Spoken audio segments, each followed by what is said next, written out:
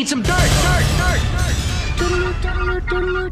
This is a My Talk Dirt Alert. Up-to-the-minute entertainment and pop culture news heard at the top of every hour on My Talk 107.1. Yeah, that's really great. Could you please tell us what's going on?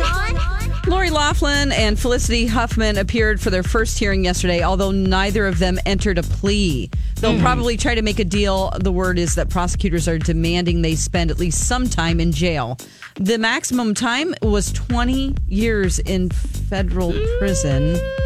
And I'm like, oh my God, couldn't we save room for somebody else that murdered somebody? I'm not saying this isn't a bad thing, but you guys really... They'll probably get maybe one or two with some time served. They have to also...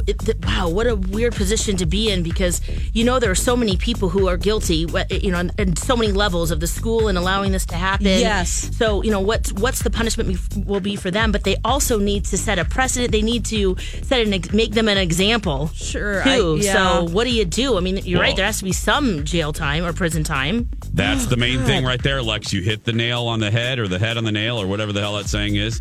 This judge, because this is the first of its kind, and it's gotten so much publicity, and everybody is outraged for one reason or another, they are going to make an example in the sentencing of these two. They're going to, in some way. Yeah. Unfortunately, you have people that are celebrities also that drink and drive and literally put people's lives in danger, where they could kill someone, and they spend 2 hours in the LA County jail. Yes. That's what makes me mad, is that people that literally take people's lives spend less time. So I'm not saying it's not important, but let's get our priorities straight. You go, Dawn.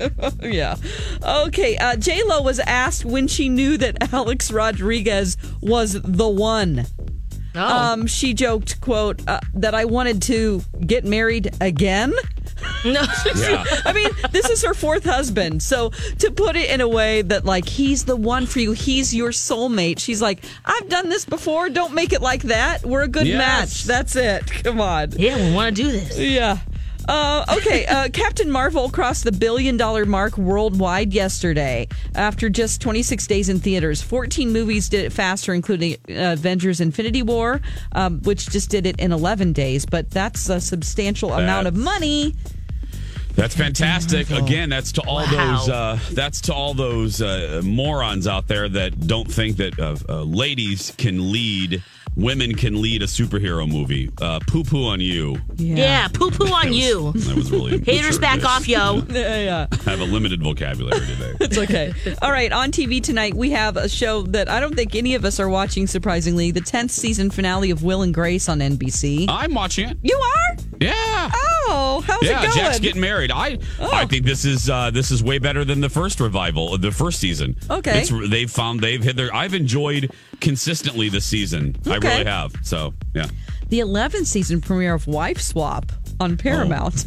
Well, Still doing that? Well, I saw a commercial for it. They're like, there's a twist. I'm like, what kind of twist is on Wife Swap? Right. That's what it is. It is a big twist. You're twisting. The whole point. Yeah.